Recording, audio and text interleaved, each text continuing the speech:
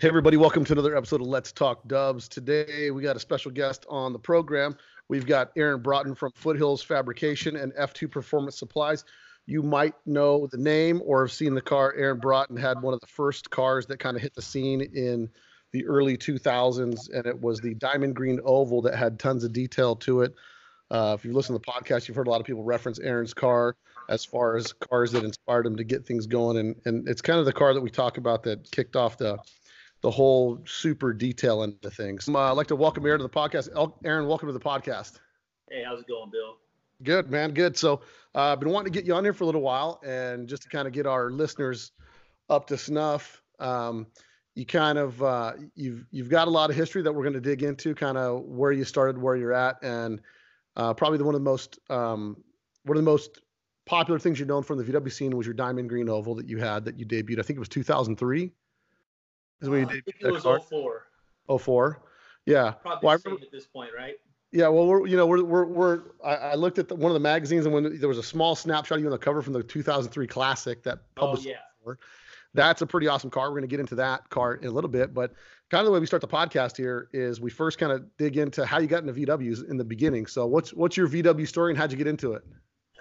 That's a good question. I got, a buddy of mine I went to elementary school with, and his stepdad was big in the Volkswagen stuff, the dune buggy stuff. This is early 80s. Me and this guy have been friends since like 5th grade, and they were in the Volkswagen stuff. Then when we got into high school, he ended up buying a 66 Beetle, and they started working on it, and I was into cars, but I didn't have anything I was totally locked into yet. I always liked 67 to 72 Chevy trucks, even from when I was about 13 or so. And but at the time it was like, you're scraping money together, just figuring regular stuff out, and playing with toys and RC cars and crap like that. You know what I mean?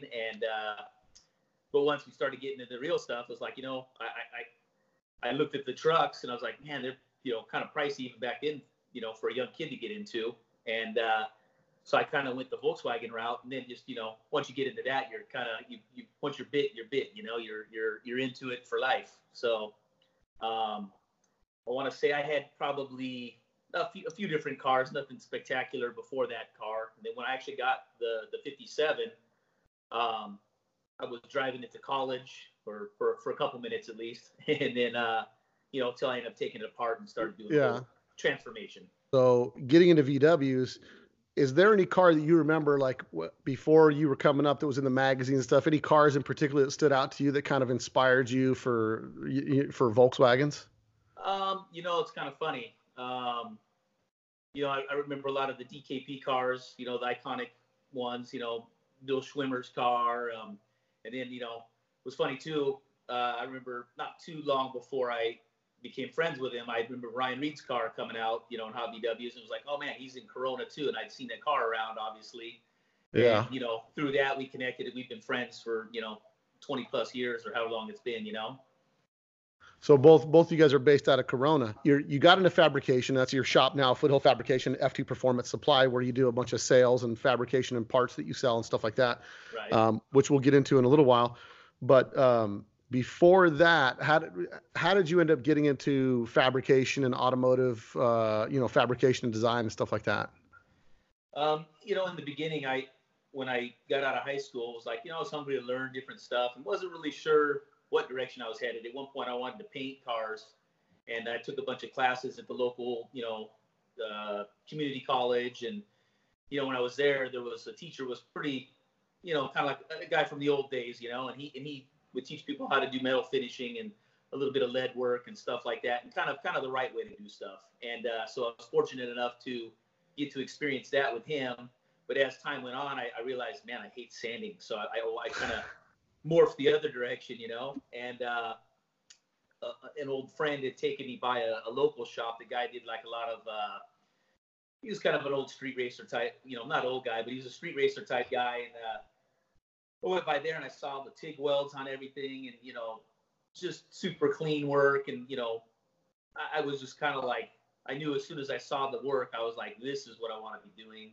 This is the direction I'm going to go. And I kind of became obsessed with learning how to weld and and from there it just turns into everything else down the line. You know what I mean? But, Yeah. And out of wanting to be creative, and at the same time, it was, you're looking at like, hey, there's guys going and having these, crazy expensive cars built. It's like, well, obviously at a, 17, 18, 19 years old, it's like that's not on my radar, but I want to learn how to do it myself. Plus I was, you want to make your own stuff, and, right.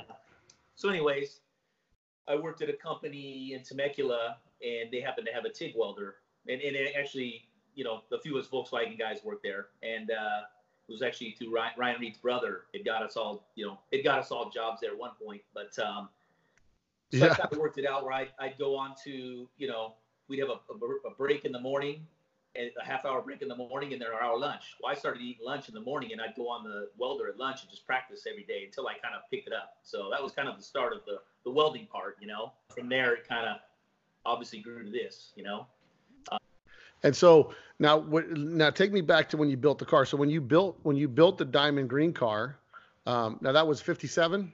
Yeah. So 57 oval. I mean, it was one of the cars that it was one of the first ones that started coming out that had all the button head Allens and all that kind of stuff, and really a lot of the little detail stuff. Where'd you get a lot of that inspiration from, where you saw those little tiny details that you saw? I'd been around some of it, and then when I became friends with Ryan, he'd been around more stuff than I had through his brother, and I learned a lot of stuff through just being friends with him. But in that point, we were working in Temecula area. We would stop by this hot rod shop, guy Fat Jack, on the way home from work sometimes, and check out his stuff. And he would do real crazy, a lot of hand built stuff, and the washers, the anodized washers, and all that kind of stuff. And I kind of picked up a lot of that from there. And then, some stuff from the race car shop, some stuff from Fat Jack's, and and then eventually I went to SoCal Speed Shop and worked there for a number of years and learned a lot there. And I've kind of been, luckily I got to learn a lot of different stuff from different places and kind of morph it all together to what I liked, Yeah. I mean, there's no doubt. It's interesting because when you look at the Diamond Green car, a lot of, it was kind of a Resto custom, like a Resto mod type thing, but it was done really in a way that kind of, we're coming out of that evolution of billet starting to fade out, the billet dash inserts and the little billet pieces here and there, and the decklet standoffs and all these things.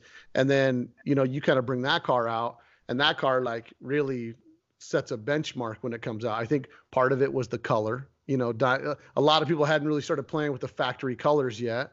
Right. And so and then the seat upholstery, the seats upholstered real nice and tight and thin, instead of like the typical, you take it to a upholstery shop and they completely overstuff the seats and look like big giant biscuits in the car and stuff. When that car comes out, are you surprised the attention that car is getting? Kind of, and I'm not really like an attention type person, I'm kind of more low key. And I remember the first time we brought it out, we went to I think it was actually 03, thinking back on it now. We went to the DKP Cruise Night was the first place I ever took it, and I got it. We drove in, it was like all these eyes were on us. I was just like, oh, this is weird. I didn't, it was kind of like strange for me. And then I figured it would get, a little bit of attention, but I didn't really thought that much about it, just kind of my art piece, you know what I mean? Yeah. But, so you were getting a lot of attention with that car. Now, when you debuted it, obviously you debuted at Classic Weekend? Yeah. And then brought it to the DKP meet, because since the early 2000s, I was going, or late 90s, I was going to the DKP meet, because that was always the thing you did. Friday night, you go to the DKP meet, kind of check that out, see what's going on. And then usually the real the stunning cars that'll be at the show on Sunday, they're all there kind of in the reserved parking spaces right there at Nick's Superburger. So did you get parked up there where the debut cars were? Yeah, we kind of pulled in, and, it was actually me and Ryan were cruising together. He had the beige rag top. We came in there, and we kind of parked up in the front there, and it was kind of like, okay, now everyone's got something to check out for this round of the deal, and for me it's like, all right, and then everybody wants to come and talk to you and ask you 5,000 questions, and it's like, okay, I need to catch a breath here, but it was cool, it was a different experience. Yeah, no, it's pretty wild. Like your head starts spinning because all of a sudden people are just peppering you from all sides, asking you all kinds of questions. Right. I remember seeing that car, man, and I was just like, holy crap, man, this thing is just sick. Like, it was just the way it was, the stance, the wheels. the interior, everything that was done on that car. Now, what do you think now, looking back? I mean, you're talking what's that, 15 years ago, right? That's 15 years ago. Probably, what, longer, right? Yeah, 15, yeah, 15, 16 16 years. years ago. I don't know. So, and now you look at the scene now, because now you haven't had a car for you that you've come out with in a while.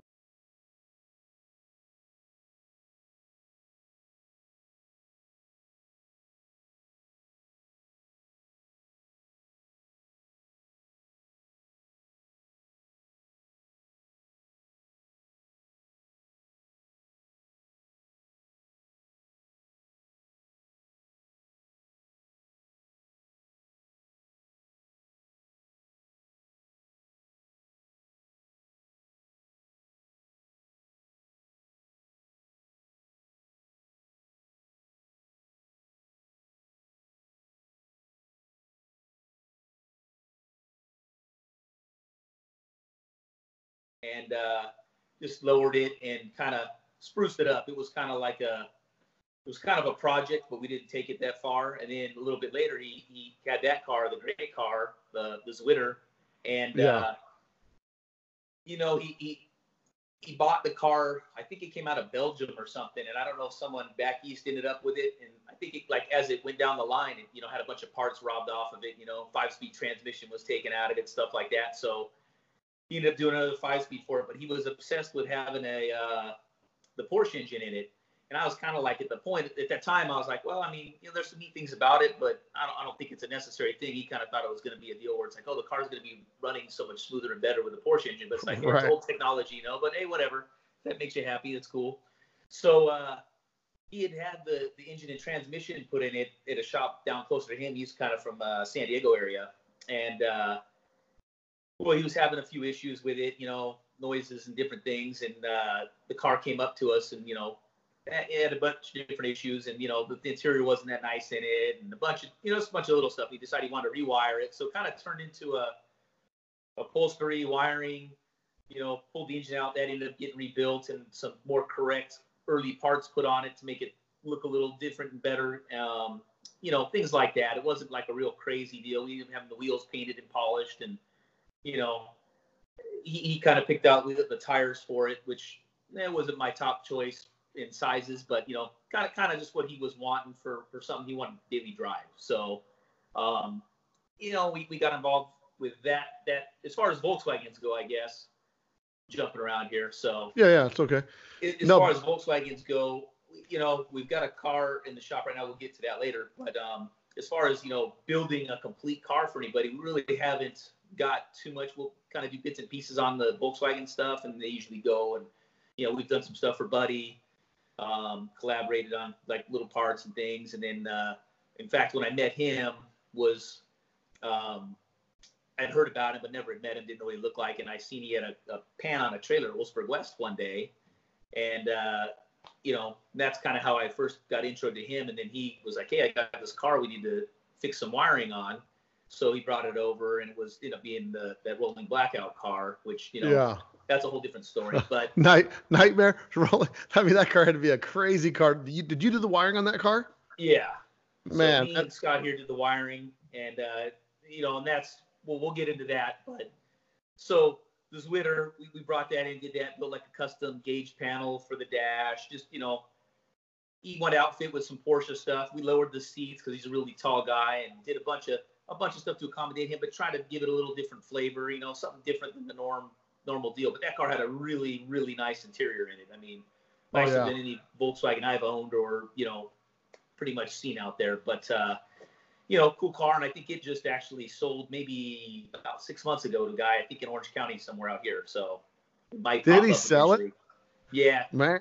It's funny. I saw that car. I was cruising through your Facebook page and on your Instagram, and I was just kind of looking for pics because my brother and I were talking about that car, and I'm like, yeah, I got to find that car. And then I found that car, and I said, was that car ever featured in a magazine? I don't think it ever was, because I had talked to Stefan, and I'll probably won't say his last name right, but everyone knows Stefan. Right, Stefan, right. But at the time he was busy, and I don't think he was able to do it. And then he tried to hook up with the owner, and with him living down there, it was hard for me to orchestrate it, So anyways, I don't think it ever ended up going in the magazine, and who knows what, kind of one of those things that's kind of.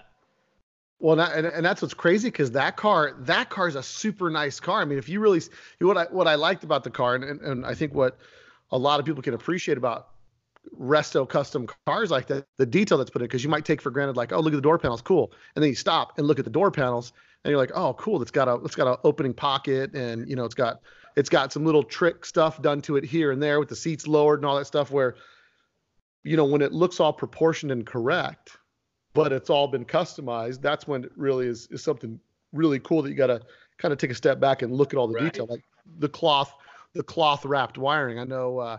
Is that kind of your specialty in regards to cars? Like, what you really like to do is like some of the wiring and electrical on those cars, or because if you did rolling blackout is like craziness when it comes to the wiring under the dash of that car. Like, it's completely. Yeah, that one hurt our brains a little.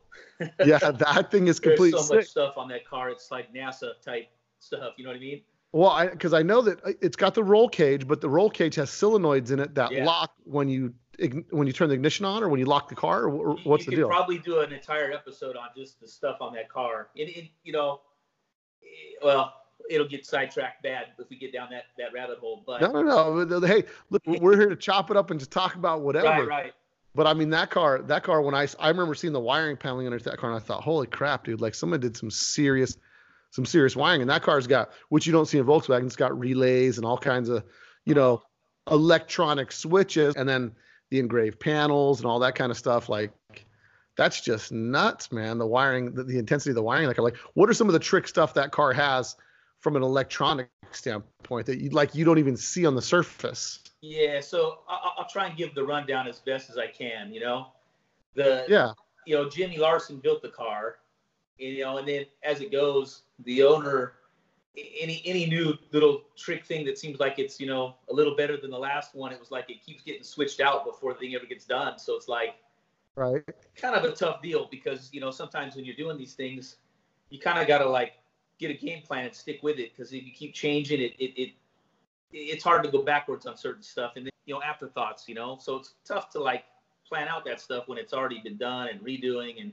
But the car got built to a certain point, and maybe I don't know what state it was when it left, but like then it got shipped off to Buddy to paint in pieces, and I was like, man, how the heck did you manage to get the car back together to even the point it was when we saw it? There's so many weird little brackets and things underneath, and I mean all kinds of cool CNC little parts and widgets and whatever you want to call it.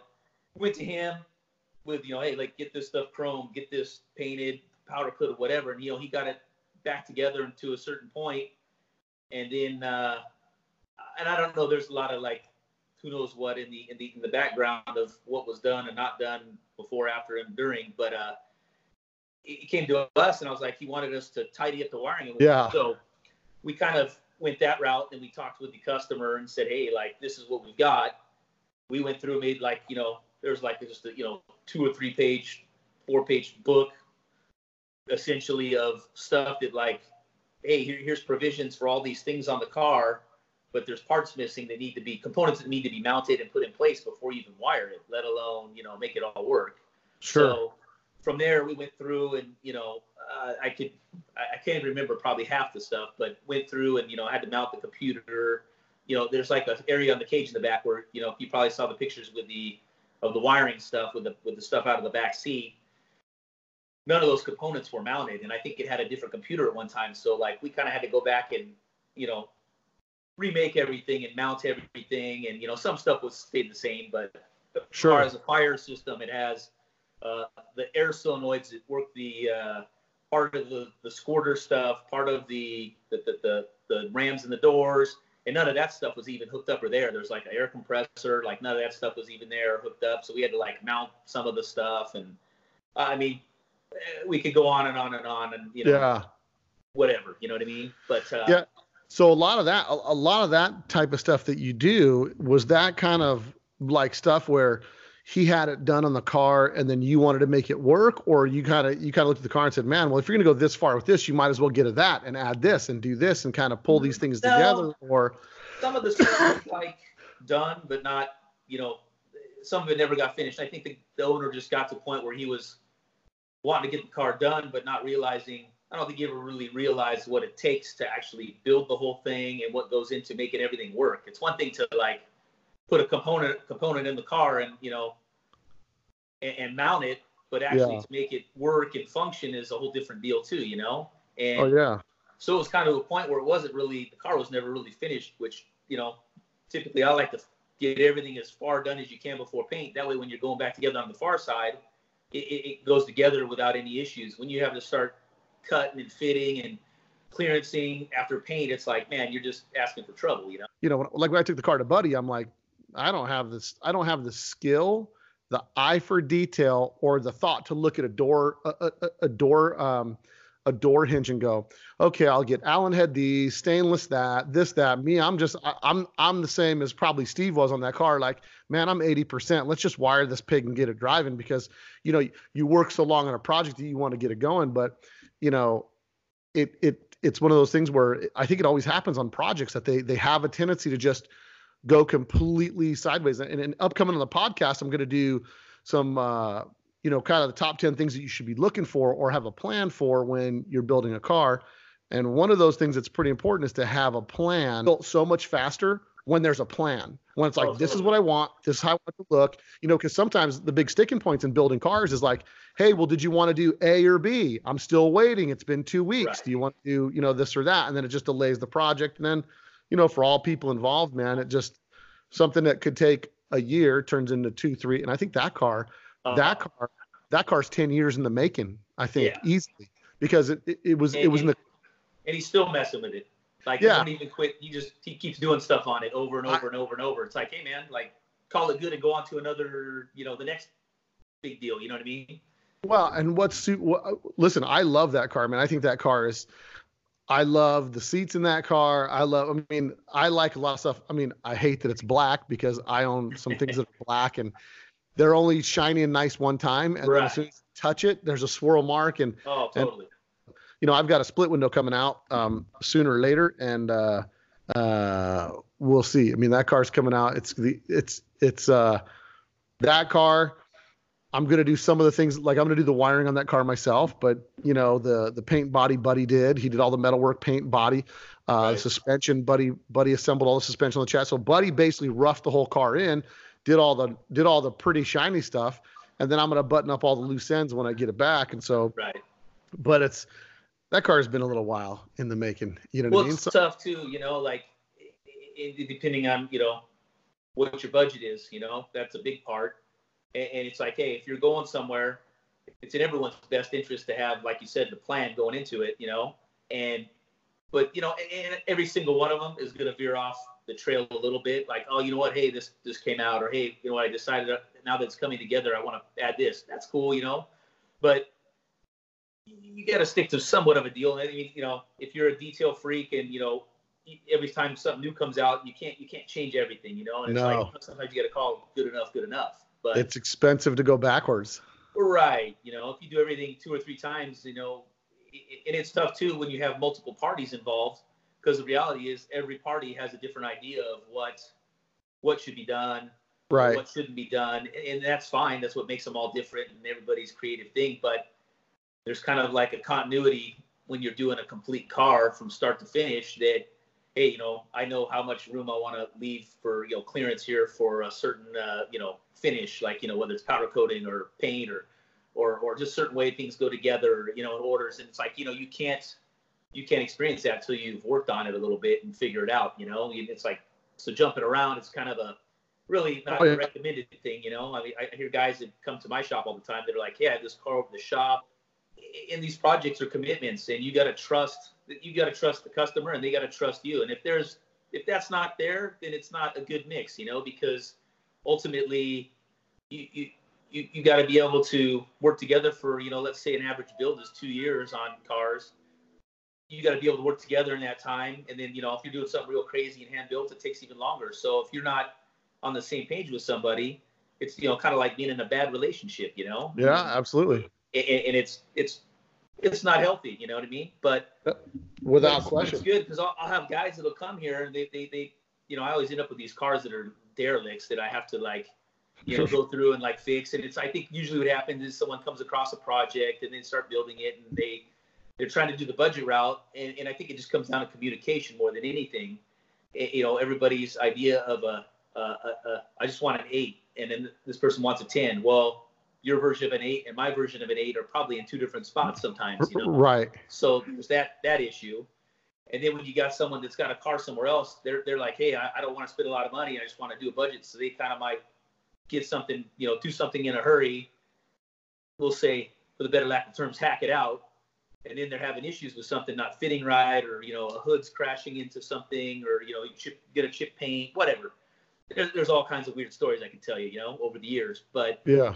So when you ultimately get into that point, people are like, oh, I'm going to take this car from this guy. It's like, hey, you're almost done. You're at the finish line. You would be out of your mind to pull your car out of this other shop unless something detrimental is going wrong. But sure. To pull it out of there and have me try and figure it out, you're going to spend more money trying to reinvent the wheel. The car's coming out good and he's doing a good job, but there's all kinds of different, well, and I think that's kind of the thing, you really got to, one of the things about building a car, you also got to qualify the shop you're taking it to. Right. I don't think you roll into a place with the name fabrication in the name and you're rolling in there on a budget. I mean, because your purpose for going in there, it's like they're going to you because they see the fabrication, the custom stuff that you do, their air cleaner, their air cleaner that was made, and that's $1,500. And right. Some people, they don't wrap their mind around that. Like, that's got, it's got 25 man hours in it, and it's aluminum, and it's welded, and it's polished, and it's this, and it's like, and so some people, I don't know if you remember my Type 34 Ghia, the gray Ghia on the Cosmics, that car, if something on that car, and I got to a point with that car where it was like, screw it now, like I'm already this deep in it, I can't half step it from here. So like totally. The exhaust system I had in that car, perfect example. The exhaust I had built by a company on the East Coast called Tangerine Racing. The guy just builds 914 exhaust. The guy custom built a TIG welded exhaust from the East Coast that had a can and an exit proportion that came out in the factory location. When you start getting in that game of like building these next level cars, you're the same as street rod and hot rod money. I think I saw an ad. No, totally. I saw an ad in Haggerty this week that said how to spend $2.3 million to win $10,000, getting the Riddler Award. That Cadillac that won the Riddler. The guy died by the time the car was finished. The poor guy died. Didn't even see it finished. Spent $2.3 million to win 10 grand. But when I'm doing something like that, I'm not trying to build something that you just walk past. I'm trying to build something that when you see it, my crew cab, the carbon cab, people know it from when they see it. The Bull Run bus, they know it from when they see it. And so I want to make sure when I build something, people remember, that's one of Bill's cars, and I remember it. And if you're going to go down that road, that's not a cheap road to go down. And I tell people all the time, if they're looking to do a car, like, I had somebody tell me the other day, I want to get an old bug and get it restored, and I said, that's 50 grand on the cheap side. What? 50 grand? I'm just talking about body off the pan, no custom work, body off the pan, metal work, paint, a restoration. I had Cooker on last week, and he says 50 grand is the cheap end on a full blown blow apart restoration, because part of the thing that maybe people don't grasp all the time is that there are very few artisans anymore that can blow apart a car, put it back together, do it correctly, use the right parts and pieces to put it together. Because, anybody can take it to a shop like, I found this super cheap shop, and they used, it's a Volkswagen. They use all American bolts in there, but no big deal. They retapped everything, or, just nonsense. You know what I mean? So, right. I mean, listen, you want to play the part, you got to pay the cost, man. So it's funny, you're talking about two things. I already forgot the one in my head now. I've been sitting here thinking, holding my pause. No, go ahead. Jump in, man. Jump in. Dang it. Well, we were talking about when people ask me about building a car, like I want to buy a bug and build it. I tell them just go buy one done and armor all the tires. Well, that's kind of where I was going to head to was, I'll get guys come in and they're like, I want to build a car. I got some money, but usually they don't want to tell you. No one's like, hey, I want to drop, 150, 200, 300 grand on a car. They come in and I have some money, but it's like a taboo subject sometimes. It's like, well, for me to know where we're headed, we need to get a number. If you think you're going to spend $25,000, that's not going to get us any parts, And, Right. I tell guys, you want to do in the higher end stuff, by the time you pay for paint, parts, I mean, every part for the whole car, powder coating, plating, I mean, you're going to be pushing $100,000 to get all the higher end stuff. And that's without Wow. me ever touching it, And, Oh, and yeah. right there, it's like, to me, it's like, well, I'd rather try and scare somebody off.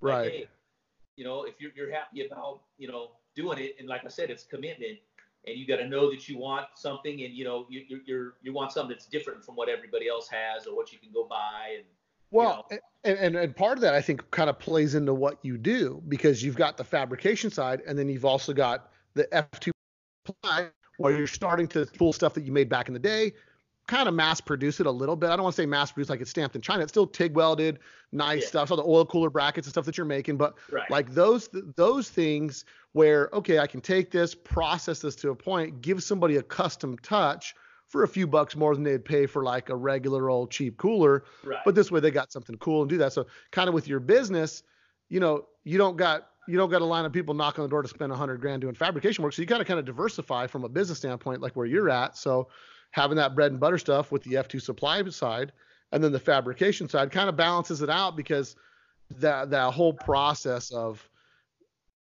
get the customer, pinpoint what they're doing, lay it out, put the best budget you can together, but it's tough it's hard. You can't put a budget on custom stuff because it's open-ended. No, it's really hard. And that's why it's good to know in the get-go, like, hey, let's get a plan together and see where we're headed, because part of the budget determines that. But then, also, as you're going on, you tell someone, hey, you're going to spend, let's say, middle of the road deals, probably nowadays out here, it's $200,000, no problem to build, a basic entry level deal.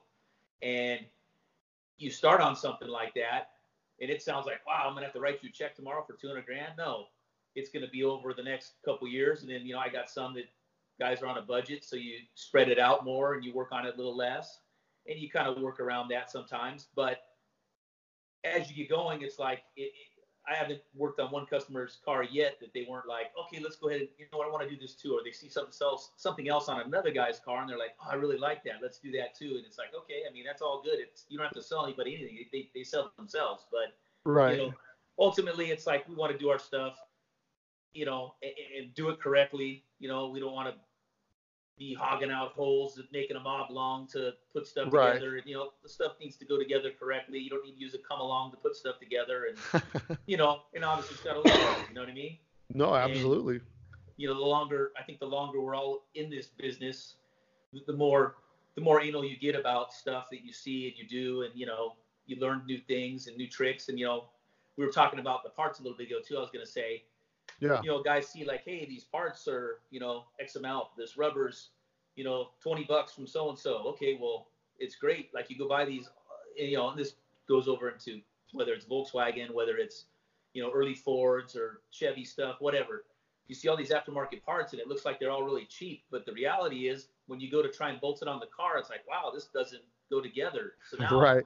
you kind of really need to pre-fit everything before it goes to paint, because if not, you're going to be hogging on something that's painted, and you can see the cars have been pre-fit before and the cars that were fit after. You got to live with some stuff because you didn't know, hey, this grill's a quarter-inch wider than the original one, or whatever Right. it is. There's always something weird that you need to make fit and work right. And I think that's where the real, a lot of the talent comes from, guys. Is the more they've done and the experience they have in it, they know how to make the stuff work and how to manipulate it and make it work. We get cars that, every so often here that, hey, this window rubber keeps falling out. It's like, okay, well, it's a different shape than the original, so you got to cut and grind and do stuff and glue it in place and whatever it is, But it goes like that for every aspect of the car, So. And so bringing that back to what you do at Foothill, like the majority of stuff that you do at Foothill Fab is, will you just work on chassis for people or whatever? Like they need it fab, they bring it in, they get some stuff done. Or do you try to do complete builds, or kind of what's your forte on the fabrication side that you'd prefer to do? I like doing the complete builds, and starting out, I thought, oh, we're going to do all this crazy stuff. And we started out. I quit my job at SoCal Speed Shop in 2000 or beginning of 2006. Like January 1st, I was here. That was the start of my deal as far as full time. We had it here a couple years before doing stuff on the side, but when I started, And that's just before the recession. Exactly. I was like, dude, Mike, I got this. This is gonna work out. And, you start getting a little traction, and all of a sudden, like, the clouds come over and everything's just falling down. You're like, wow, this is crazy, man. Like, you kind of got to the point where you feel like you're making a little headway, and then, like, everything falls out. I had, like, 3 or 4 guys all at the same time were like, oh man, I got to stop on my car, and you're like, oh wow, this is going to get hairy, and yeah, we kind of just zig and zag and figured it out, and kept going. But and what's funny is if you look at the car show scene, you see the same thing. 03, 04, 05, 06, when the economy was just booming and jamming, people are just dumping money into cars, doing all kinds of stuff. You hit 2007, it stops. Everybody's like, don't. I got to pull the plug on that project. A couple properties I just had did X, Y, and Z or whatever the case is. So, right. You look at you'll see cars that weren't getting, like, some of the big level cars weren't coming out during that time because of what happened in the scene. And so you worked at SoCal Speed Shop for a while. Right. And who'd you work there with? Was Ryan working there too? Yeah. So we had all worked for, actually me, me, Scott Howard, which people call him, or his nickname's Dirty Scott, and Ryan. We all worked with his brother, or for his brother, down at a plating facility in Temecula. They made reflectors and stuff. And at the time, I think we'd all, like, started getting laid off of work. So I went and worked for Fat Jack. And in the interim, I actually was working for the race car guy, but he was kind of more, like I said, a street racer. So they ran their deal. They like to work till midnight, and started, like, weird times. And I was like, you know what? I need a normal deal. It was cool. I learned some stuff there, but from there I ended up at Fat Jack's, and that was really the hot rod side of things. And I was in the middle of building my car at the time, and then, worked there for a little while. Well, during that time, Ryan had come to work there. Scott had come to work there. And, we were there for a couple years. Then Ryan had left and went to SoCal. And, of course, naturally, a little bit after that, I ended up leaving and going to work at SoCal. And then it's a long, drawn-out story, but, I ended up working for a small sheet metal guy out in Huntington Beach for a while because I wanted to learn more of the sheet metal repair and shaping and stuff like that. And then one of the guys I had worked with at SoCal, this old timer, and you guys will probably remember him from the TV show. His name was Roy, kind of a crotchety old dude that did sheet metal work. He kept calling me, hey, why don't you come over to Boyd's? And I'm like, nah, I'm good where I'm at, And finally I ended up kind of getting to the point where I was like, I really want to do my own thing. And I ended up getting my first shop, and I basically left, was at Boyd's, and then left and went back to SoCal. I kind of worked there twice. There, I don't know, this is going to get real confusing. At SoCal, and Holly used to own them at one point. This is probably all sounds like no, podcast, man. Dude, but people are people are interested to know the backstory of what's going on behind the scenes. I worked at SoCal, and I got sidetracked. So I was at Fat Jack's. Right.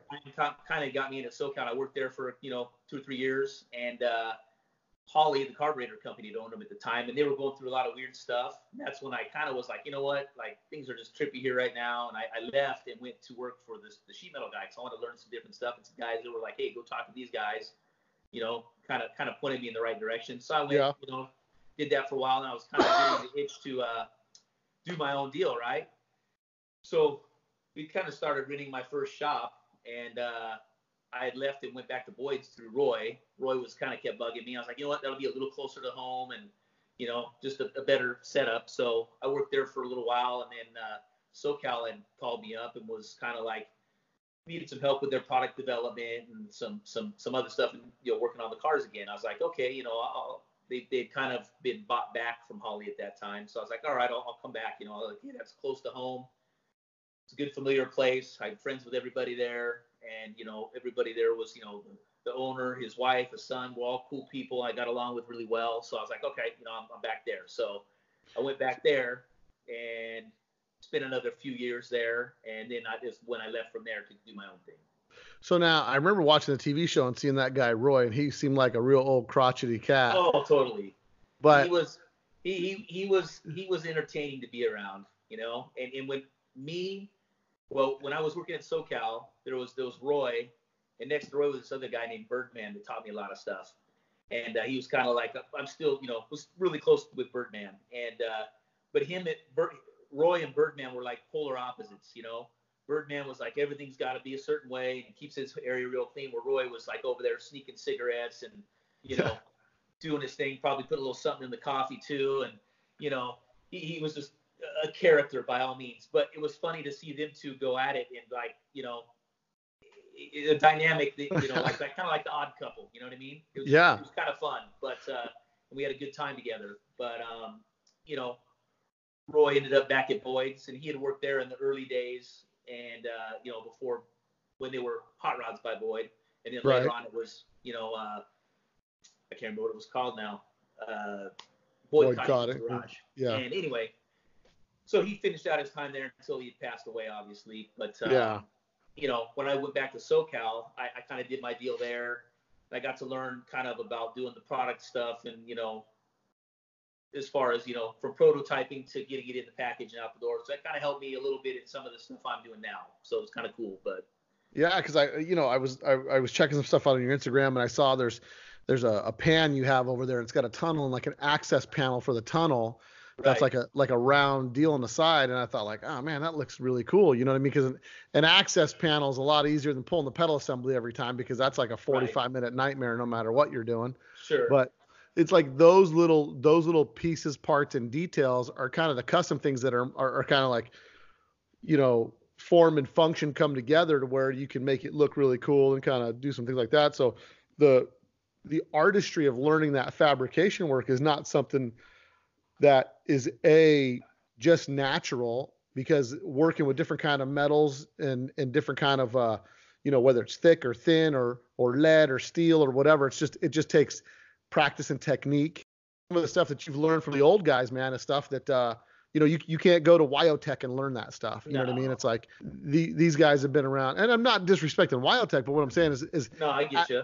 As things have evolved, it's like, Southern California is kind of the epicenter of like the hot rod deal and cars and all that kind of stuff. Right. And a lot of those guys have been around forever. So, I mean, that's awesome that you've got a background where you were able to learn from all these dudes that just had so much history, and you get to, know them on a one-on-one basis and take, that's kind of what we have in this life where we can give to somebody else, is like what we know and what we can teach somebody else. And sometimes I know I can speak for my brother who's got a shop. He has the toughest time just finding a good, hardworking kid that wants to come and learn something. I have no idea, man. That's probably the hardest part of the whole deal. And it's crazy, in this new generation of kids, they don't have that connection to cars, I think, like we do, because a car to them has been replaced, and it seems stupid to say this, but it's true. A car to them has been replaced by the iPhone.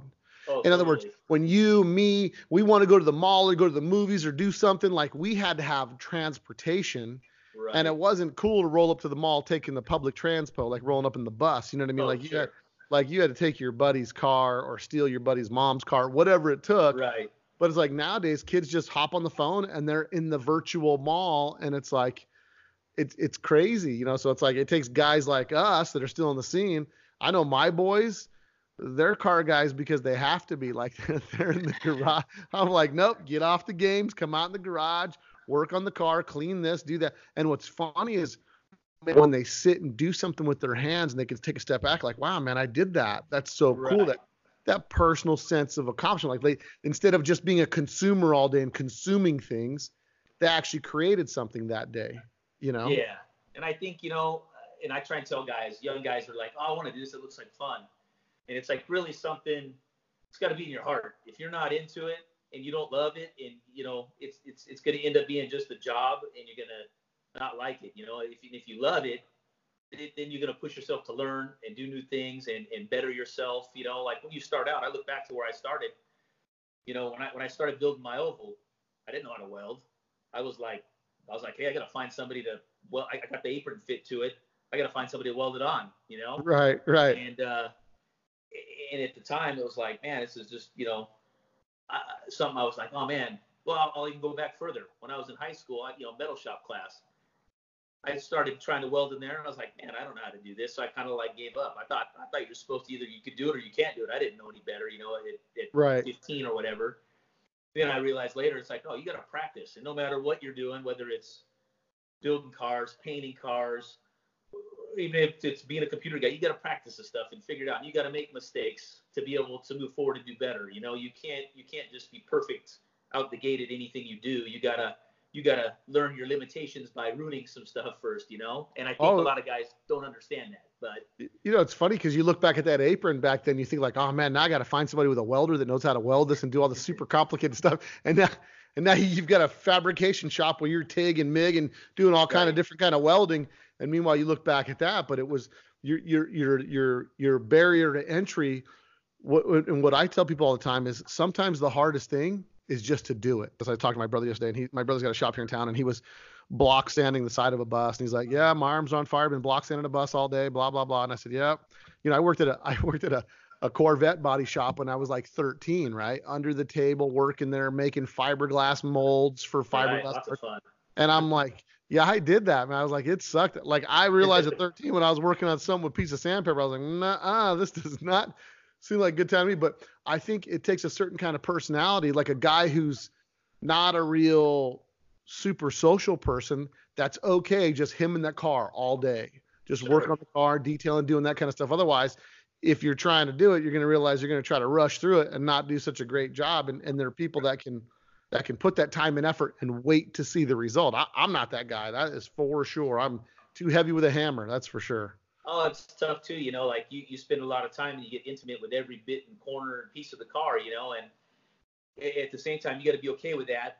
And there's times where you could spend a whole day working on something and end up ruining a part. At the end of the day, you're like, okay, well there goes profit for today and tomorrow and the next day, because it is what it is, and it happens time to time. But you know, but being as the guy, the kid building or doing stuff, think about it like if you're working on a car, like when you first started working on your cars, like if you didn't know how to do something, what would you do? You either try and find someone, an old timer that knew, or you Right. hit up your dad, and if they didn't know, you hit up someone else's dad or whatever, so you can figure it out. Heck, Yeah. nowadays you can go on YouTube and figure out, how to Everything. put a new air conditioning unit in your house. Everything. Yeah. It's crazy to me. I mean, heck, I use it all the time for stuff. I'm working on a new car. Oh, how do you fix that? Okay, Boom, right there. Yeah, it's right, right, crazy. It's wow, like you have that, and I think part of what that does is because you have that instant access, you don't retain anything. So you're like, I'll just go to got a YouTube little there. and I'll do that, and then we'll just bing bang boom. You know what I mean? You'll just kind of go through that and go on the internet, grab it, look at it, fix it, move on to the next thing. But it's that process. I think everybody that buys a Volkswagen ends up with an idiot book. You know what I mean? And you all get that idiot book, and you're like, oh, okay. You start reading this book and figure out how to check to see if your main bearings are all blown out. You know what I mean? Or see Right. what's going on. But it's like all those little parts and pieces. That's what we had to turn to. It's like, okay, here's this 250-page book I got to flip through and try to figure out you know what I'm going to do to get my car fixed. But you know, it's it's one of those things where I think us as the generation of who we are, we can try to make a difference with the kids that we're around. I Oh, know totally. when I've got my son or any of his friends, I've got my bus, and so we'll grab all the boys and just throw them in the bus and go. Me as a kid playing with Hot Wheels is kind of when you see a cool car on the street and then you're like locked in and focused. And then when you're driving something that's super cool and everybody's just gawking at you, it's just a totally different feeling. And you see, because that's what I do when I take the bus out. Like if I was taking kids to like church dances and stuff like that, I'd load them in the bus and we'd cruise down the strip going across town to go to a bus on Friday night. And I'm just blasting music, and these kids are just like, their eyes are this big, and they're like, everybody's looking at us. They're taking pictures. And Right. I'm like, welcome to being a curbside superstar. I'm like, that's what happens when you're rolling a dope ride like this, when you're looking cool in your car. But it's like, that's that. I think for us, like, that's kind of what hooks us in as car guys is like, we're chasing that dream to be that dude that we saw cruising down the boulevard that like that dude's got no problems. You see You some of the stuff and But you remember back, you seen like what you thought was a cool car at the time or whatever, and you hear set of 48s or whatever flying by you, and you're just like, oh, like it just gets you fired up. You want to be oh racing yeah. or doing something, or and it's like then as I got further into it, for me, it was like, as I'm building something with my hands, you said earlier, I was like, to take like just a rectangular chunk of metal or something and form it into something and then have it on the car and look like it's supposed to be there. And if someone saw it, maybe they said, to me, the ultimate compliment is like, oh, where did you get that? Is that an original this, or is it this?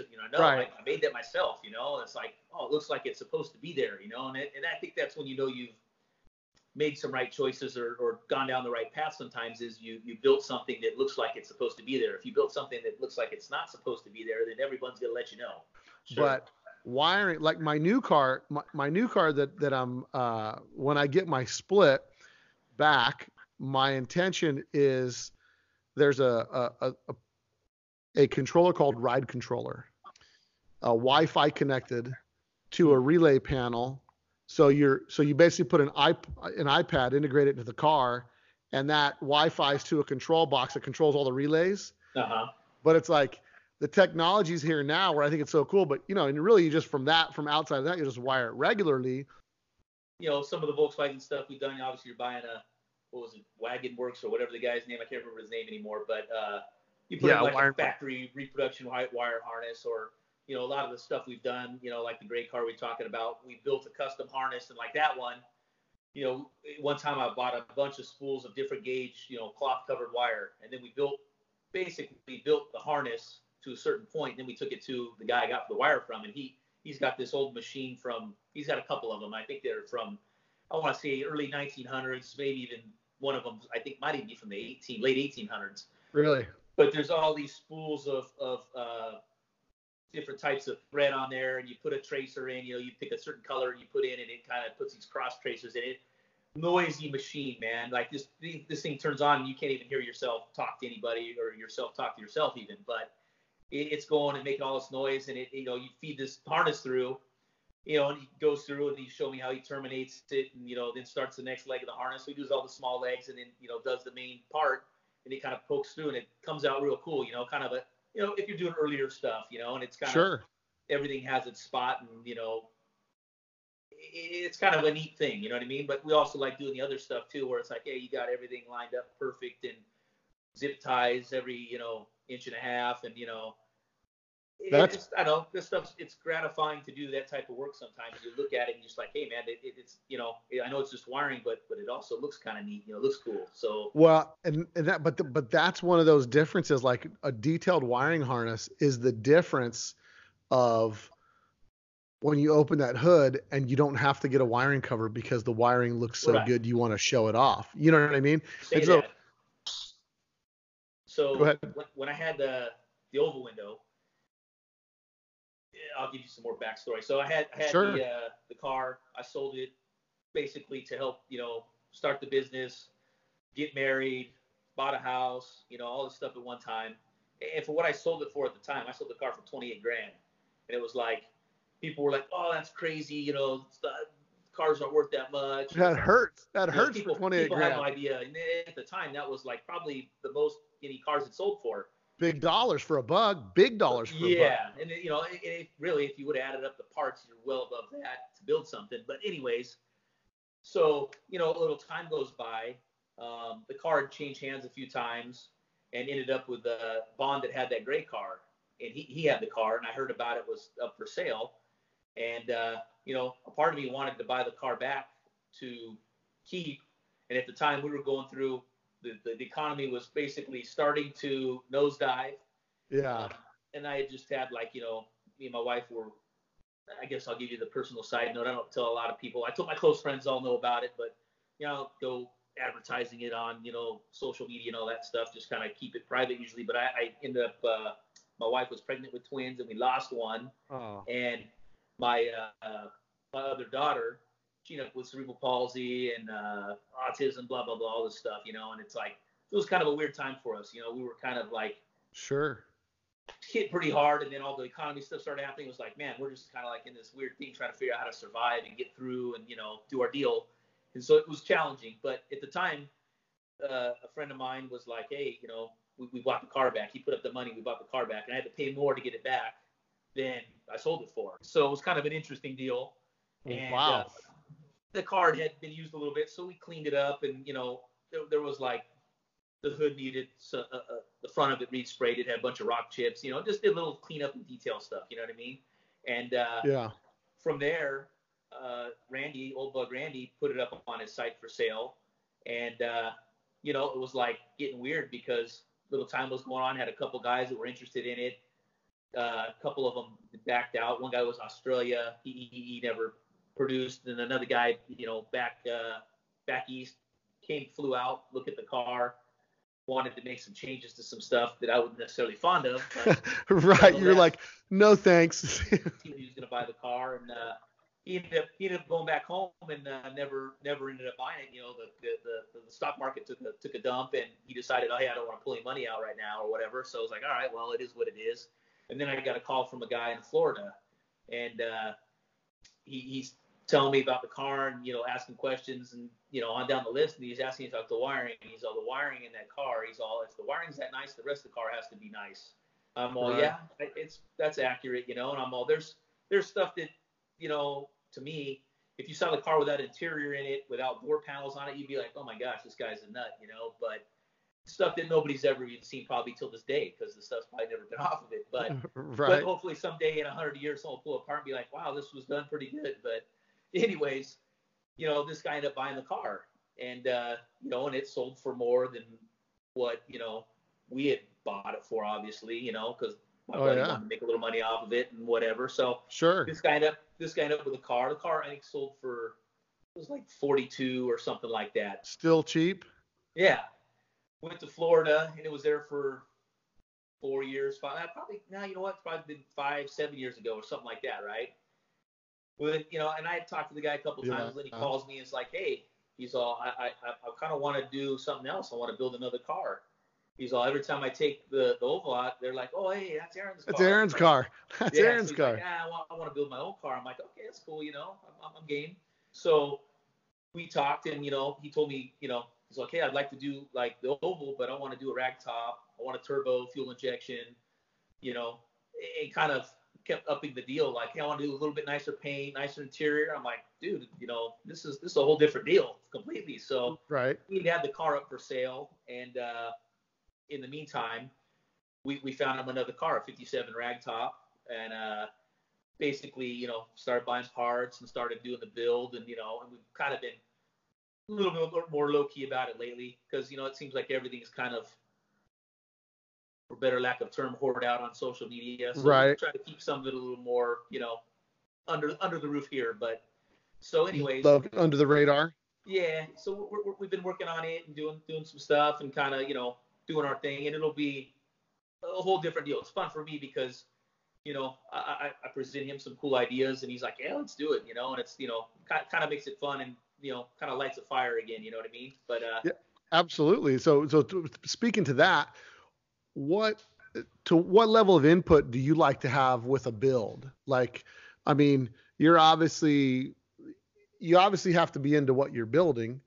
What degree of input do you like to have, or are you hoping the guy's got your style that brings you the car? Yeah, I mean, I think it's what brings someone to you also is your sure. type of style, hopefully. And I've had a couple, where you don't even know, you're mentally, you're trying to decide, hey, is this guy wasting my time, or is this guy, serious? And usually the ones that you think are wasting your time are the ones that are serious, and the other ones are like down to some other deal next week, But we had a couple deals, like we did a 56 Ford truck, and the guy, came in and he wanted to like fill some holes in the bed and do just some little stuff. And next thing you know, we're building a complete truck with a new chassis under it, and but trying to like, everyone's different, and you try to talk to some people, and sometimes they can't visualize, what you're explaining, and maybe I'm not the best at that sometimes, but it's like, hey, I'm constantly thinking about this thing, thinking like, okay, well, this would be cool, or hey, let's do this wheel, tire, color, this, that, and it's obviously doing what I do. If everybody that came in the door said, do whatever you want, hey, we'd all be, everybody be doing this, right? Right. So, but ultimately, I think the best thing is, you got customers that come in and sometimes they want to do stuff that you didn't even think about, like, hey, I saw this. What do you think about this? Okay, well, maybe we could put a little bit of our spin on it and sure. do this. Yeah, cool. And really comes back to the same thing, the plan and being able to collaborate with somebody and, say, hey, I'll have guys too that will go and they'll start buying a bunch of parts, and you're like, hey, well, that's probably not the best part for what you're building, or maybe it's not the best part for what anybody's building, but right. You hope that over the years, been in the business for, gosh, 20 some years now, or whatever it's been. Doesn't seem like it's been that long now that I say it out loud, but you learn what's good at the time, and some things get replaced with something better, but that's why someone should be coming to you, is for your expertise, and to say, hey, like, should I use this chassis or these brakes or this component, like, and you tell them, hey, this is going to work with this, and this is not going to work for what you're doing, and kind of get, like I said, a game plan together, and if you take it to even another step, you'd have someone do a drawing and a rendering of it, like, hey, I want to do this and modify, the roof a little bit, or change the back tail section on this, whatever, whatever it may be, just to get an idea. Well, I think having a plan is really key. So just so I'm threading the needle and I got this right, just so I understand this. So the guy that you're building the oval for now used to own the green car. Correct. Yeah, I didn't finish that story, did I? So, well, no. I was just making sure I was making sure I got that connected, so and that's the car. Yeah. And then in the interim, right after we started on the new car, doesn't have a color per se yet, but he had it up for sale, and a guy from Canada ended up buying it. The guy had called me, and the guy from Florida, his name's Otto, cool dude, got a lot of car collection, all kinds of stuff he's into, and this guy from Canada, he's like, hey, I've talked to this guy, and he was trying to kind of quizzing me. I think he had a Karmann Ghia being built by a local guy for him up there in Canada or something. Sure. And he called me up and was asking about the car, and I said, look, you're for what you're going to pay for it, and he paid a little bit more than what I had even sold it for to Otto. And basically, I want to say he once I told him what it was going to cost to just build a basic car, he realized, wow, I'm money ahead if I buy this car. I'm like, yeah, without question. Keep it the way it is, and do your thing, But he won't be hearing it in Canada. Hey, that's Aaron's car. Yeah, that's Aaron's car. Hey, Aaron, right? Yeah, hey, Aaron's car. But right. That it's good and bad to a point. I mean, I think especially when you buy a car. So you also have to be a little careful too, because if you buy a car like a benchmark car, which that was a benchmark car when it came out, it said a benchmark, right? Sure. And when you buy that, it's like my Bull Run bus. My Bull Run bus, just because it was different in 03 having 17s and the Type 4 and all that stuff. Look, it's not a thing, but it was really different. It stood out for the time. Anybody drives that bus or buys that bus, it's going to be that bus. Oh, that's that one bus from, what do you call it? It never kind of stands on its own. And when I sold my Ghia, the guy buying it from me was like, hey man, kind of the bummer about it is no matter what, it'll always be your car. I said, nah, man, just change the wheels. You'll be good. You'll be good. Right. But I mean, there's something to be said about buying a car. Like every time that car is seen, like if you see that car somewhere, that's Aaron's car, and it's a super clean car, and it's really, really dialed in. So now I wanted to touch base with you back real quick about the wiring. So just some tips for some of our listeners that are out there that might want to go on your Instagram, which is Foothill Fab, and then also you've got a website, Foothills Fabrication, or are you just on Facebook? Well, we got Facebook. I think we spend more time on the Instagram. Social media. We haven't, but we'll get into that in a bit. Say somebody's got the determination to do their own wiring like that. What's a key tip that you can give them that is kind of the way you start? Do you like lay out all the parts, pieces, and switches first, and then run the wire? I mean, like what's just like a quick overview of like the process? I mean, obviously there's tons of detail, but the main process to make sure that it kind of goes together correct. Yeah. I mean, for me, I and I can't say I do it all 100% on my own. Scott was huge on the wiring side of things. All the little technical things about, we need, this circuit breaker and this, relay resistor, component to make it do this. I let him handle that part of it. But as far as, the basics and the visual, obviously that's kind of like I steer that part of it a lot of times too. But, if I'm laying something out, I want to go look at like, okay, let me write down on paper, hey, what are all the components I have and I'm running? Electric fuel pump, am I running a line lock? There could be a basic deal, and it could be a whole different, thing if you've got electric windows on a car, if you've got tire squirters, if you've Sure. got, um, GPS theft protection stuff. I mean, just whatever your components are, you lay it out on the paper first, and then I kind of break it up on like, hey, where is this stuff going to be mounted? And it almost kind of start putting together somewhat of a schematic, like, hey, I need, 25 wires to go from front to rear of the car of, each gauge size. And there's probably some places online if a guy that's a beginner. I know there's some books out there that, hey, you're running a headlight that's X amount of wattage, it requires, this fuse size and this gauge wire. And that's probably the best reference if they're going to hand build a harness or something, Sure. If you're doing something like, hey, I've got a basic, Volkswagen restoration, you could buy a harness and add to it.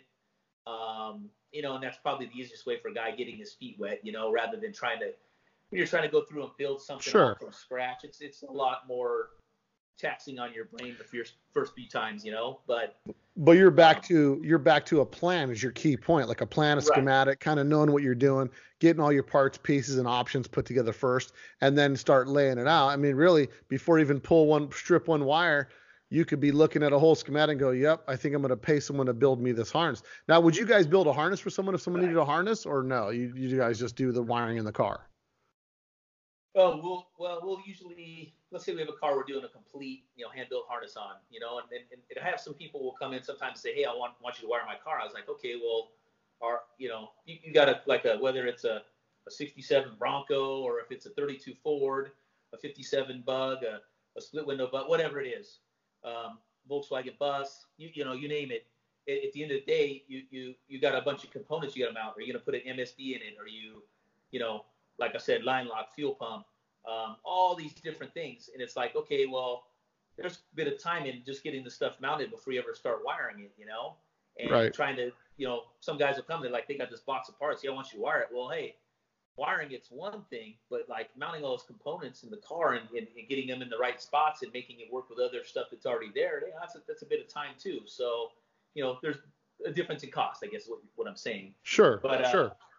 You get past that point of it, we'll basically get all our stuff mounted, and with doing it, numerous times over the years,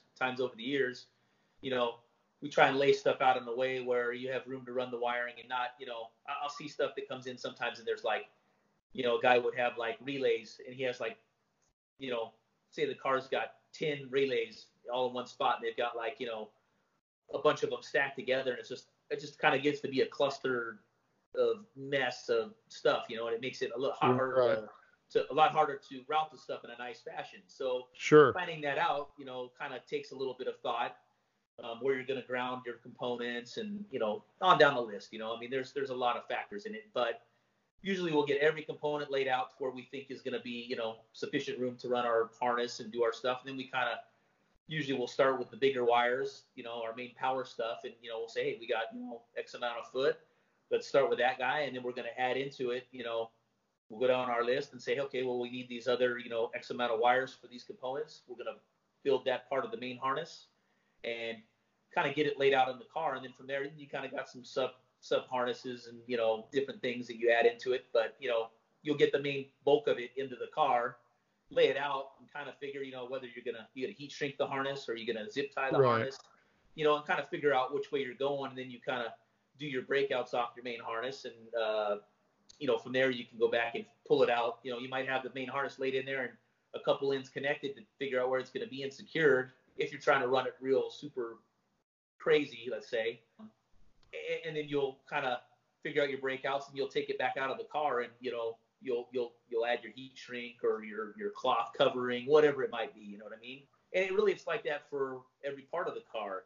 A lot of times you'll have little jobs on each section of the car where you're building something and, you're going to put it in the car and you're going to take it off and you're going to put it in the car and take it off. It might be coming in and out of the car. A fender might come on and off the car, 20, 30 times, maybe in one day to fit and, change a gap on something. I mean, it's very labor intensive. And that's the part that, like, if a guy comes in and sees, hey, this gap looks terrible. Well, yeah, we gotta cut this and reshape the whole thing. Now, he might come in and it looks all perfect already and not realize how much work it took to get from point A to point B, and be like, then when you tell him, like, hey, how long did it take? You're like, yeah, it's a lot of work, dude. You gotta take this, you gotta cut, this whole section out, mount it up to the car so it, holds its shape and piece, and so I try to walk everybody through that though as they come in, and it's nice. The guys that are, we got stuff we do for guys that are out of state a lot of times, but we got stuff that we do for locals. And they'll come in every week and they'll see what's going on, and you'll like show them, and then they kind of get to see the process, which makes it easier in some parts. And some guys they don't really care. They just want to do it, get it done. But yeah, but you've done enough of it yourself. You know how labor intensive the stuff is, and the time it takes to do it and do it right. Oh yeah, without question. And so, talking about like getting some of your inspiration for things. Now your shop doesn't work on just Volkswagens. You work on any kind of hot rod, whatever. Or what do you work on? It's kind of funny. I did my car and kind of, I don't know if moved on from it is the right term, but sold it, did all my stuff, moving on with life, doing your thing, and I like everything. I like hot rods. I like off-road stuff. I mean, you had that trip down to Baja. That sounds like a cool time to me, man. Oh, yeah. Yeah. I'm into all that. You know what I mean? But so for me, it's like not so much a matter of like, hey, I only know this. Sometimes people think, oh, you're just a Volkswagen guy or you're just a early Ford guy. It's like, for me, it's like, to me, it's not, I would say a challenge, but like, I'll look at anything, whatever it is, and it's a early Ferrari or a Hudson or a new car, whatever it might be. I could look at it for myself and say, hey, you know what? I think this would be cool if you did this, and I might be building stuff in my head without even ever owning one or doing it for somebody. But, you look at stuff and think, oh, this is kind of how I would modify, or the cool thing I would do to change it. And it kind of crosses over into all these cars. I mean, I've got a Jaguar, a 56 Jaguar in the shop right now.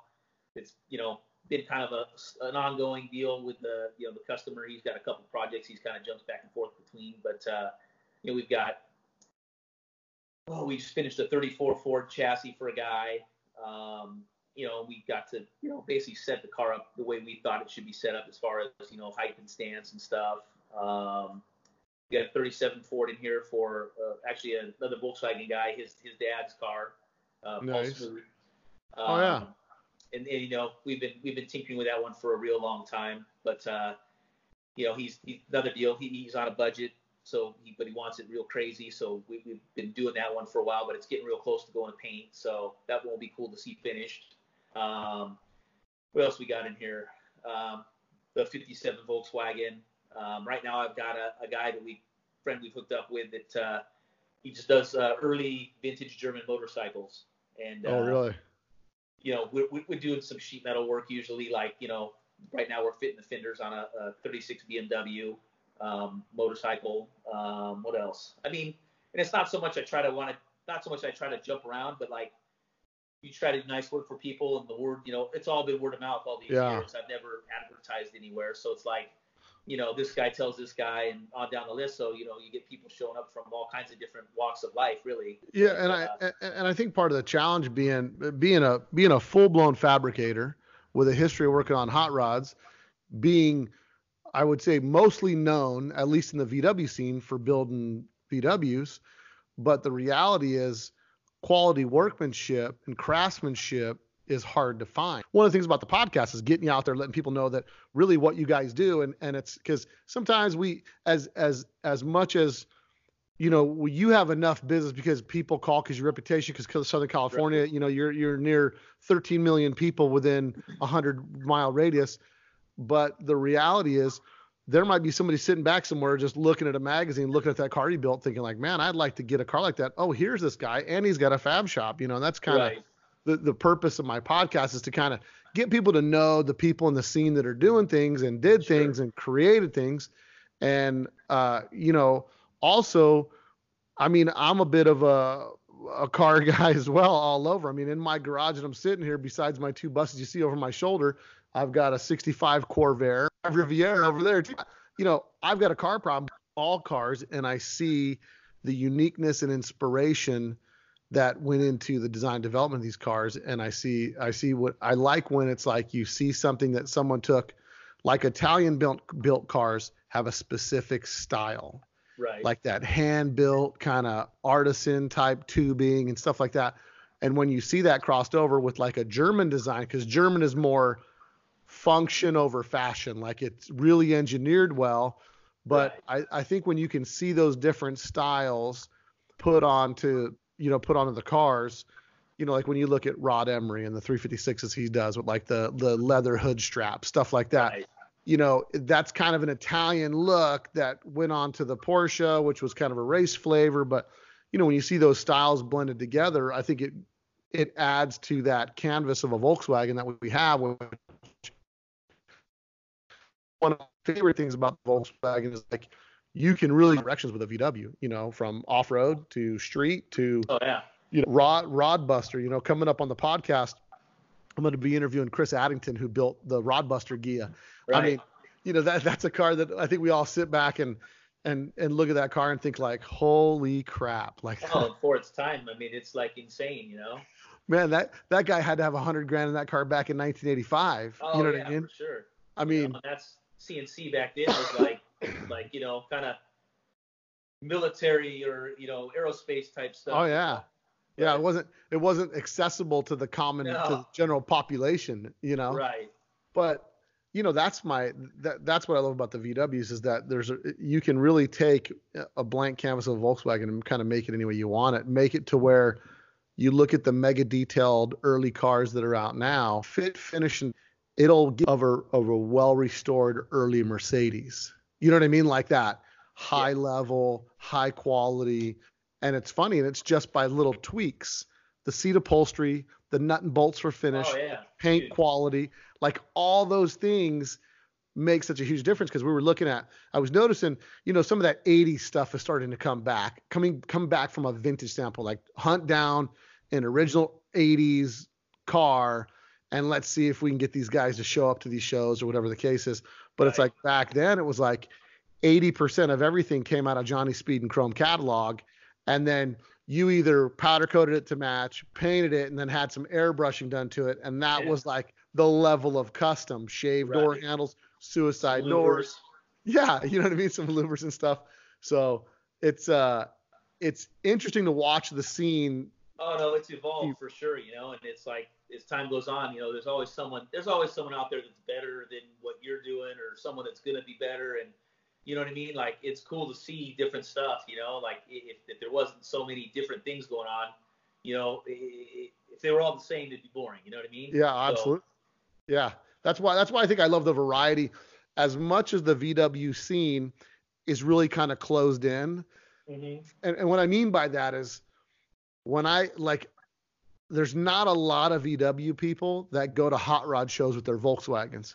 I've always made it a point, especially locally, to go to like local hot rod shows, whatever. And people are like, Volkswagen, that's really rare. And I'm like, no, there's actually like 500 of them here in town, but these guys don't come out to hot rod shows.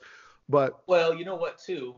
Way back, now I think it's more accepted. But like, when our cars got done, like my car and Ryan's car, we finished them similar to around. He got his done a little bit before mine, but around the same time. We'd go, being in the hot rod thing, we would go to some stuff. But people looked at you like, oh, you're not allowed to be here, kind of attitude. Right. And there was kind of like a local deal. The guy we worked for, he was part of a club thing, this Outriders picnic, and we took our cars to that.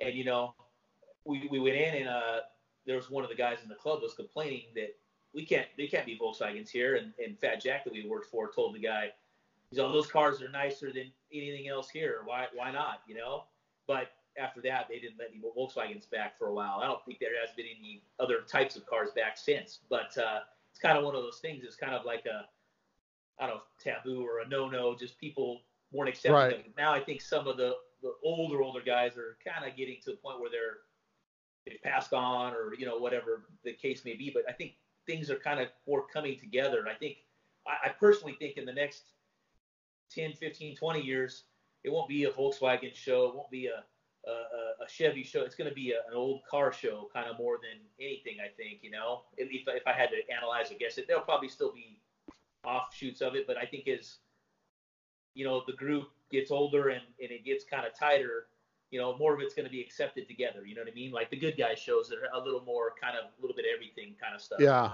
Yeah. And there's good parts to it, and maybe some bad parts to it too. But well, because of the age spread and things that are changing right now, even good guys. So good guys actually started allowing square bodies into the scene. So all the square bodies up to like 1981, I think they're allowing into all the good guy shows. There's like a separate section for the square bodies because there's so many guys that are our age that when we were kids, those square bodies were cool. They were like the cool guy pickup, and now we're getting them and putting LSs in them or doing whatever, like our generation. When I say we, but they're huge.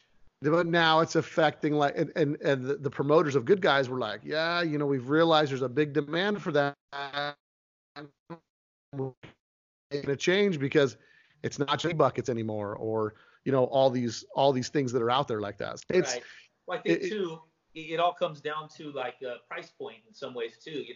The entry level guy. Well, what car can he afford? We're getting to a point now. It's like, what car from the 90s?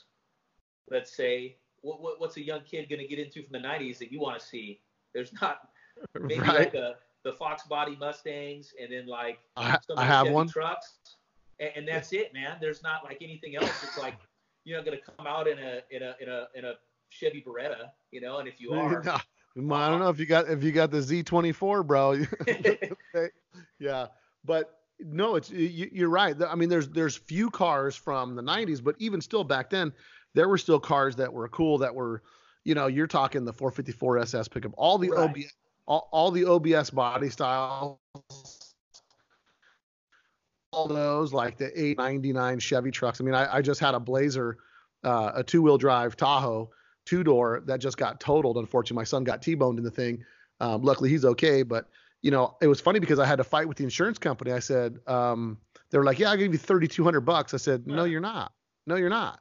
I said, so I went on the internet and I printed 20 ads for two-wheel drive, two-door Tahoes that were all selling for $10,000 or more. Right. And they, long story short, they ended up having to cut me a check. I had to do better research than the insurance company because they were just punching it in their computer, and four-door Tahoe, two-door Tahoe didn't matter. Right. And I was like, no, you're going to check that real quick. And so, but like even those cars are now starting to push. The IROCs are starting to push. All the cars, Cyclones and Typhoons haven't quite hit it yet because I had a couple of those too. But, it's like there is some cool stuff back in those days. Just pick a Fox body. I've got a Celine Mustang that my buddy got for high school, like for his graduation. Right. But that car is like those cars. So the Celines are now starting to push the Fox body. So all these cars are pushing. It's because guys our age are, well, I'm probably a little bit older than you. I'm in my mid 40s, but what's a little older? I don't know. I figure you're probably in your 30s. I'm getting a little bald, so I'm 44. So. Yeah. I see. Yeah. See, so we're only a couple years difference, and so, but all the guys our age, and statistically, people in their mid 40s start to buy the stuff that was cool when they were a teenager. That's why I went and bought a Cycle and a Typhoon and realized it wasn't the smartest thing to buy a 20-some-year-old GM that's been sitting in the sun. You got to find those cars like pristine. Right. But yeah, no. So tell me, let's talk a little bit about, so at the fab shop, you primarily do anything fabrication. Someone wants a chassis fabricated. Someone wants custom bodywork I guess stuff. You could lay out a couple ways. Sure. I'll have guys that come in and it might be hey, I just want a chassis. I've got a jig set up I got a chassis table we built and we've got it set up for removable pieces for like a 32 Ford, 34 Ford, and anything else we kind of, we'll set up and mock up at ride height, take measurements, and we'll transfer it to our table and kind of have some custom spots for it on there, And, but, we get some jobs that are, depending on budget levels, it might be, hey, we're going to use like a SoCal 32 chassis or, whatever the job demands, you know what I mean? It's kind of a thing where like, okay, we get to build a chassis for this car. Okay, great. Then we'll set it up and we'll build it. And we build it around, like we just did this 34. Now, you could go buy a Pete and Jake's chassis, let's say, and it's set up for, let's say, a small block Chevy and, a turbo 350 trans or whatever, but it's more of a basic thing a guy can order and get shipped to his house. and he can start bolting stuff on, and and if he has a little experience, he can get through it. But most of these projects, you're going to require someone with some outside attention, usually at some point. But Right. we could use something like that. But if you want something that sits a little lower, if you want to, this car had a Cadillac engine in it, a Tremec 5-speed, but it had a lot of things, had a winner's quick change in it, which I'm probably talking Spanish to the Volkswagen scene right now, right? No, And, I think there's a lot of VW people that are cross crossovers, yeah, for sure. Yeah.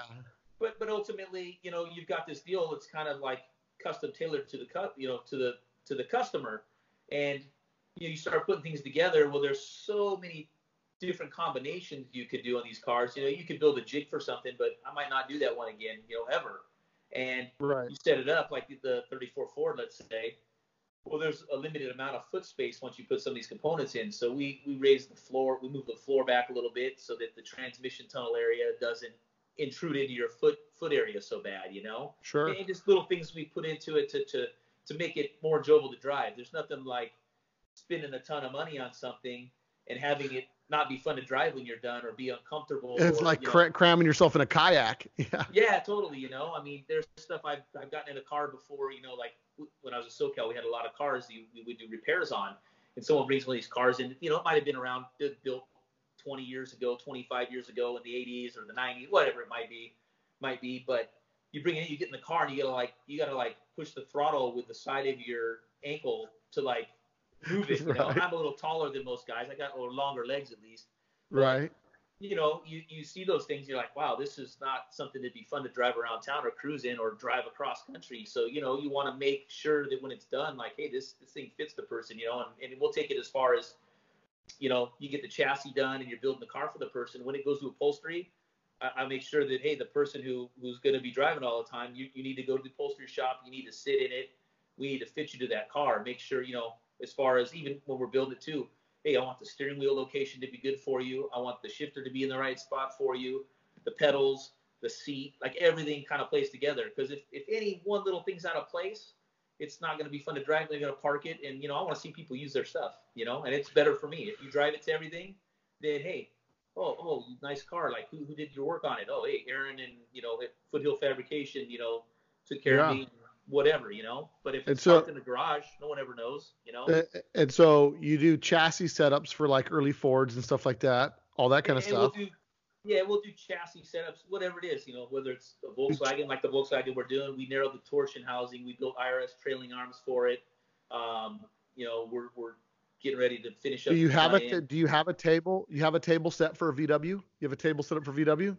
Somewhat. It's a pan, it doesn't need one. Well, no, we actually set the stuff up and have some jigs for doing that work. So we kind of will take some measurements. Let's say at ride height, we got wheels and tires that we want to run. We mock them up usually, and then we take measurements and say, okay, this is the rake we want on the car and kind of the stance.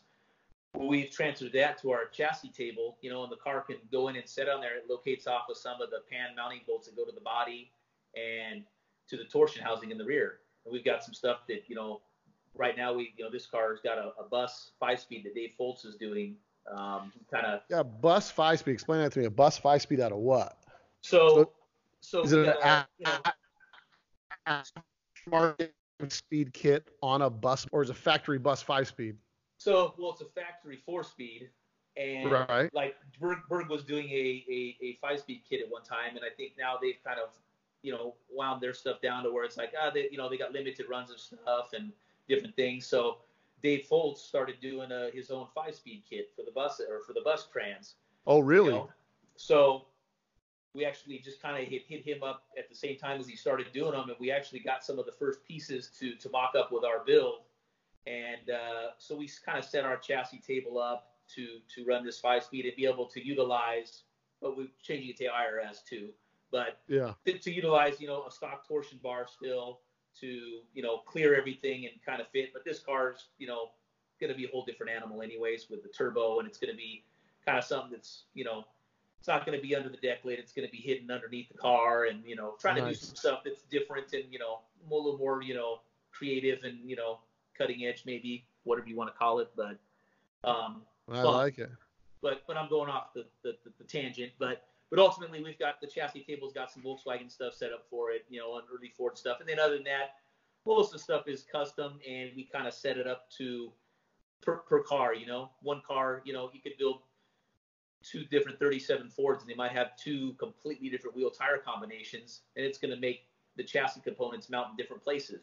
So it really depends.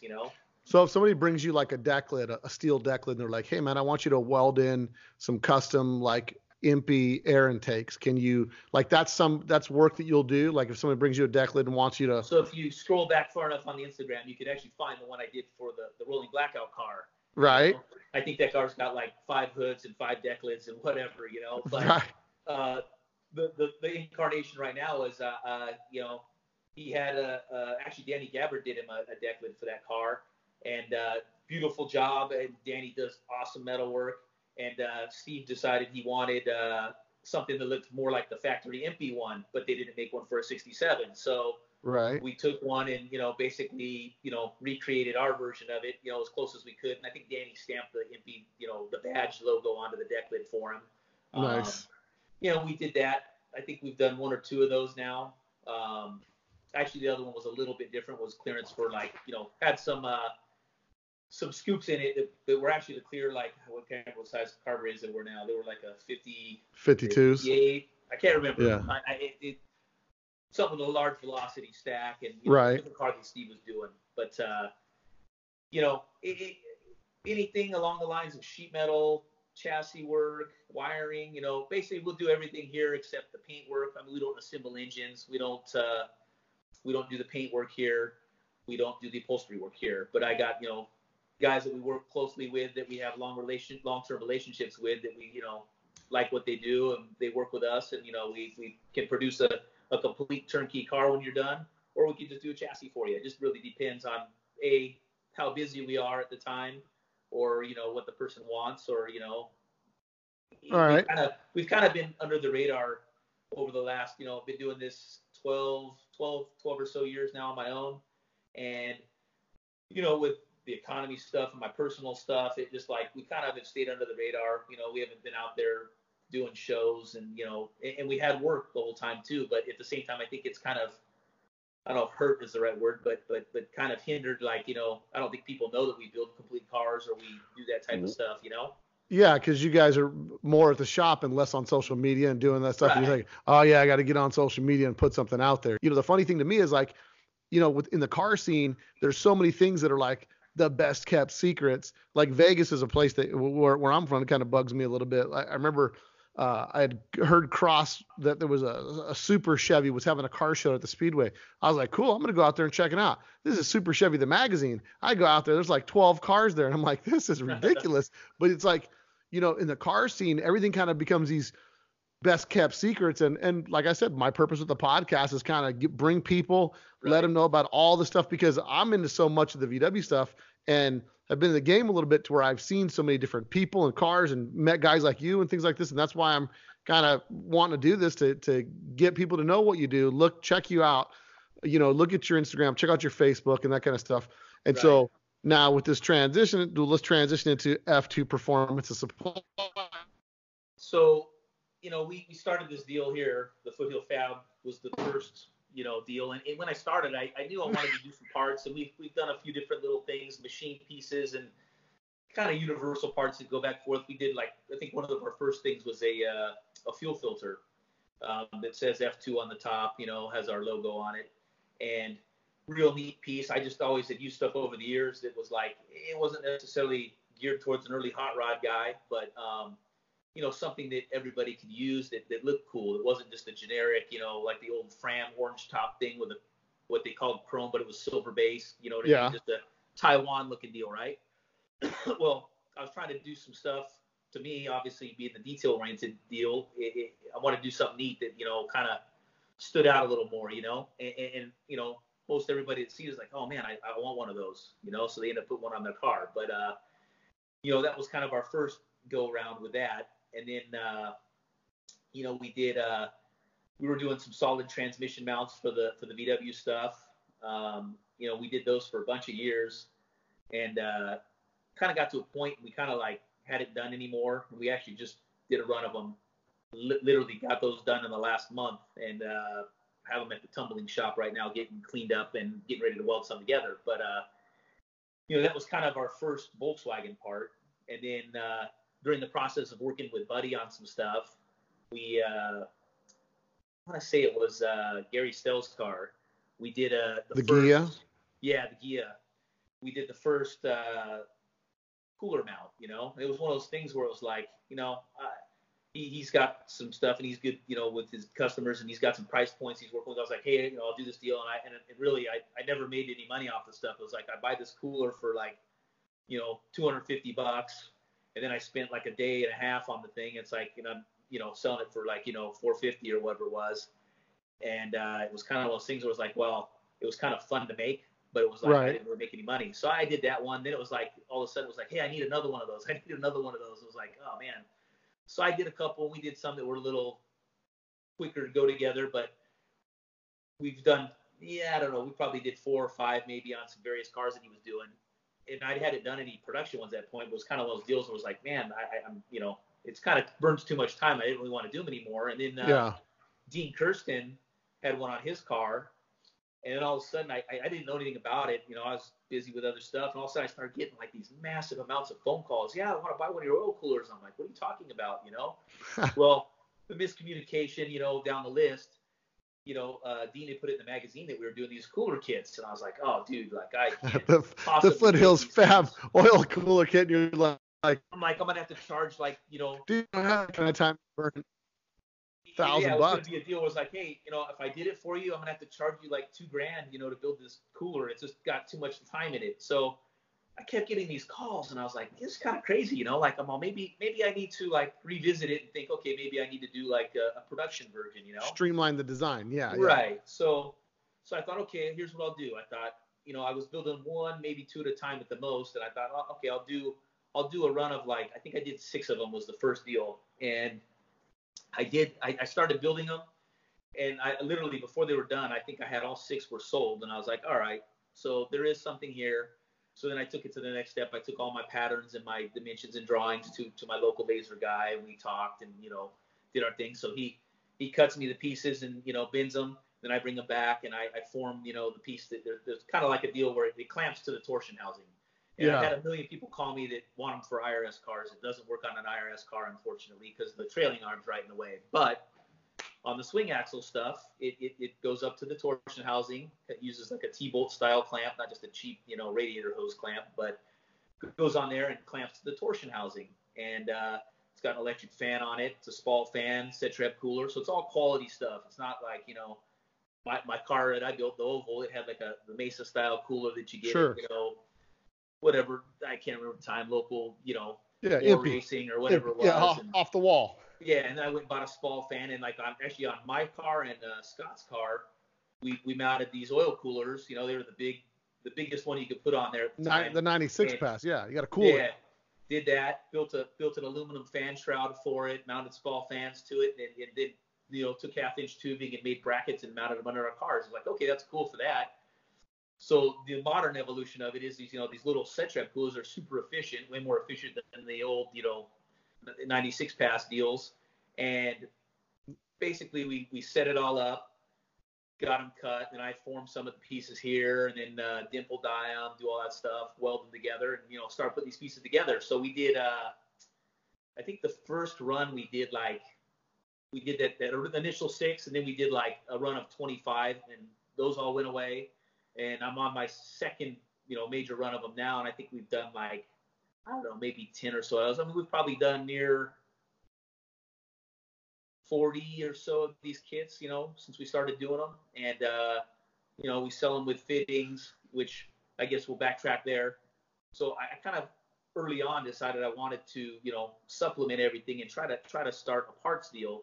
And I thought, you know what, there's nobody right in my immediate area that sells, the end fittings and the hose. And I kind of enjoy doing the plumbing on the cars, making it look real nice, kind of like the wiring, So we ended up buying into XRP, and we opened up a store, had a little storefront, and kind of started going with that and trying to slowly add in our parts that we make, Sure. to supplement. And that's actually, we haven't advertised any of it yet. We've kind of just got the ball rolling, and I have a long list of other stuff we're gonna do. Just finding the time is the hard part. So So are you making like fuel intake lines for carburetor setups and stuff like that? I haven't done any of that stuff, and I thought about it. The only bad part is, the engines are, every one of them's a little bit different in width. So right. You got one that's got, too wide for the fuel lines. You do like a T to like some 48s or something. Then you got problems with, oh, hey, my fuel lines leak and it caught my car on fire. So we don't want to get into that. Sure, it's kind of more of a specialty thing. But well, that's why you put the sticker on there for off-road use only. Right. But doing the oil coolers, we're gonna kind of try to morph that into doing some for the buses. We have a larger cooler because some of these guys see the small cooler and they think it's oh, that's not big enough to cool my car. It's like, well, first off, your car's not oil cooled, it's an air cooled car. Air cooled, yeah. Oil cooled, yeah, it helps the temperature a little bit, but ultimately you need to have all the right stuff on there to make it cool correctly. You hear stuff with guys taking a lot of the factory tin off, and then the bottom side of the cylinder is getting hot and the top side's getting cool, and all kinds of weird stuff. When you start really talking to the engine guys and see what's what. And but anyway, these little coolers, we recommend them for guys that are making 200 horsepower less. And I've had a couple guys like, no, it'll be fine. I said, hey, this is what I recommend it for. And I've had a couple guys that are making 220 that in the 250 range that still want the cooler, and they've run it and they said they've had good luck with it. So I'm not going to give you the BS of, oh, we sent it to the laboratory and did testing, and all that. It's, hey, we're using it off of our experience and what we've done in the past and worked with different customers, and feedback from the real deal is always better than absolutely stimulated results. You know what I mean? But so you're doing you got the tranny mounts, you've got the you're doing the tranny mounts, you're doing the oil coolers. What else you got? Then you're doing all the AN fittings and all that kind of stuff. And so the fact that Volkswagens, if a guy calls you up and says, look, I've got a set of 48s I'm running, this is the fuel pump I'm running, this is this I'm running, right. What fittings do I need? Outfit me with the fittings and give me the hose that's going to look the best and all that kind of stuff. Yeah. There's a million options when you get down to it. We sell stainless hardline. We sell, there's probably 5 or 6 different types of hose depending on the look they want or quality or what they're doing. I know. I bought how it is. I bought the green hose. I was like, yeah, I need the HS79, and it was like $300. Yeah, I was like, I think it's green with a yellow line around it, and I was getting and I'm like, give me some of that, no problem. She's like, yeah, it's $300. I'm like, is that the right hose? Yeah, it was already cut. So what is in that hose? Is it laced with gold? What's in there? But yeah, there's super high pressure lines, and they're real space it's like a Teflon-based technology. Hose, and it's and they actually have that hose along with another one they just come out with themselves to try and compete in the NASCAR stuff. Because I think that's one of their bigger markets is the NASCAR world, in drag racing and on down the list. But the HS79, people were shying away because there was some problems with it under, I guess, vacuum side of things on, like, if you're running like my brain's not working right now. If you got like an oil system with like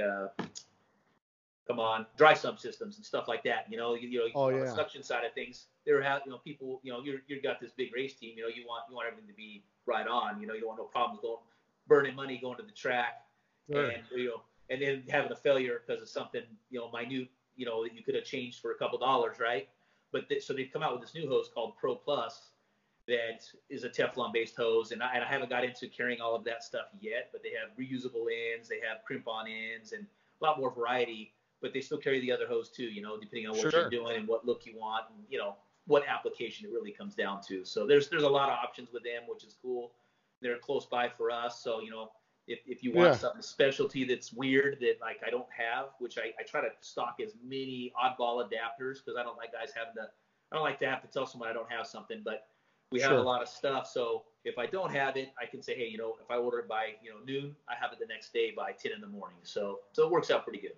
But that's the hose side, and I sell some other like miscellaneous things. I sell the Citrab coolers, not just the ones for the Volkswagen, but like bigger size models with fans or without fans, depending, if you got, guy needs a tranny cooler for a car, or a guy's got something, hey, you're making 300 horsepower and you want the next size up cooler, okay, we got that. We don't sell, we have a universal mount for those applications, but not something custom yet. But, yeah, it just between trying to run everything and make, get through your, we got cars we're building and doing that stuff, then trying to run the store.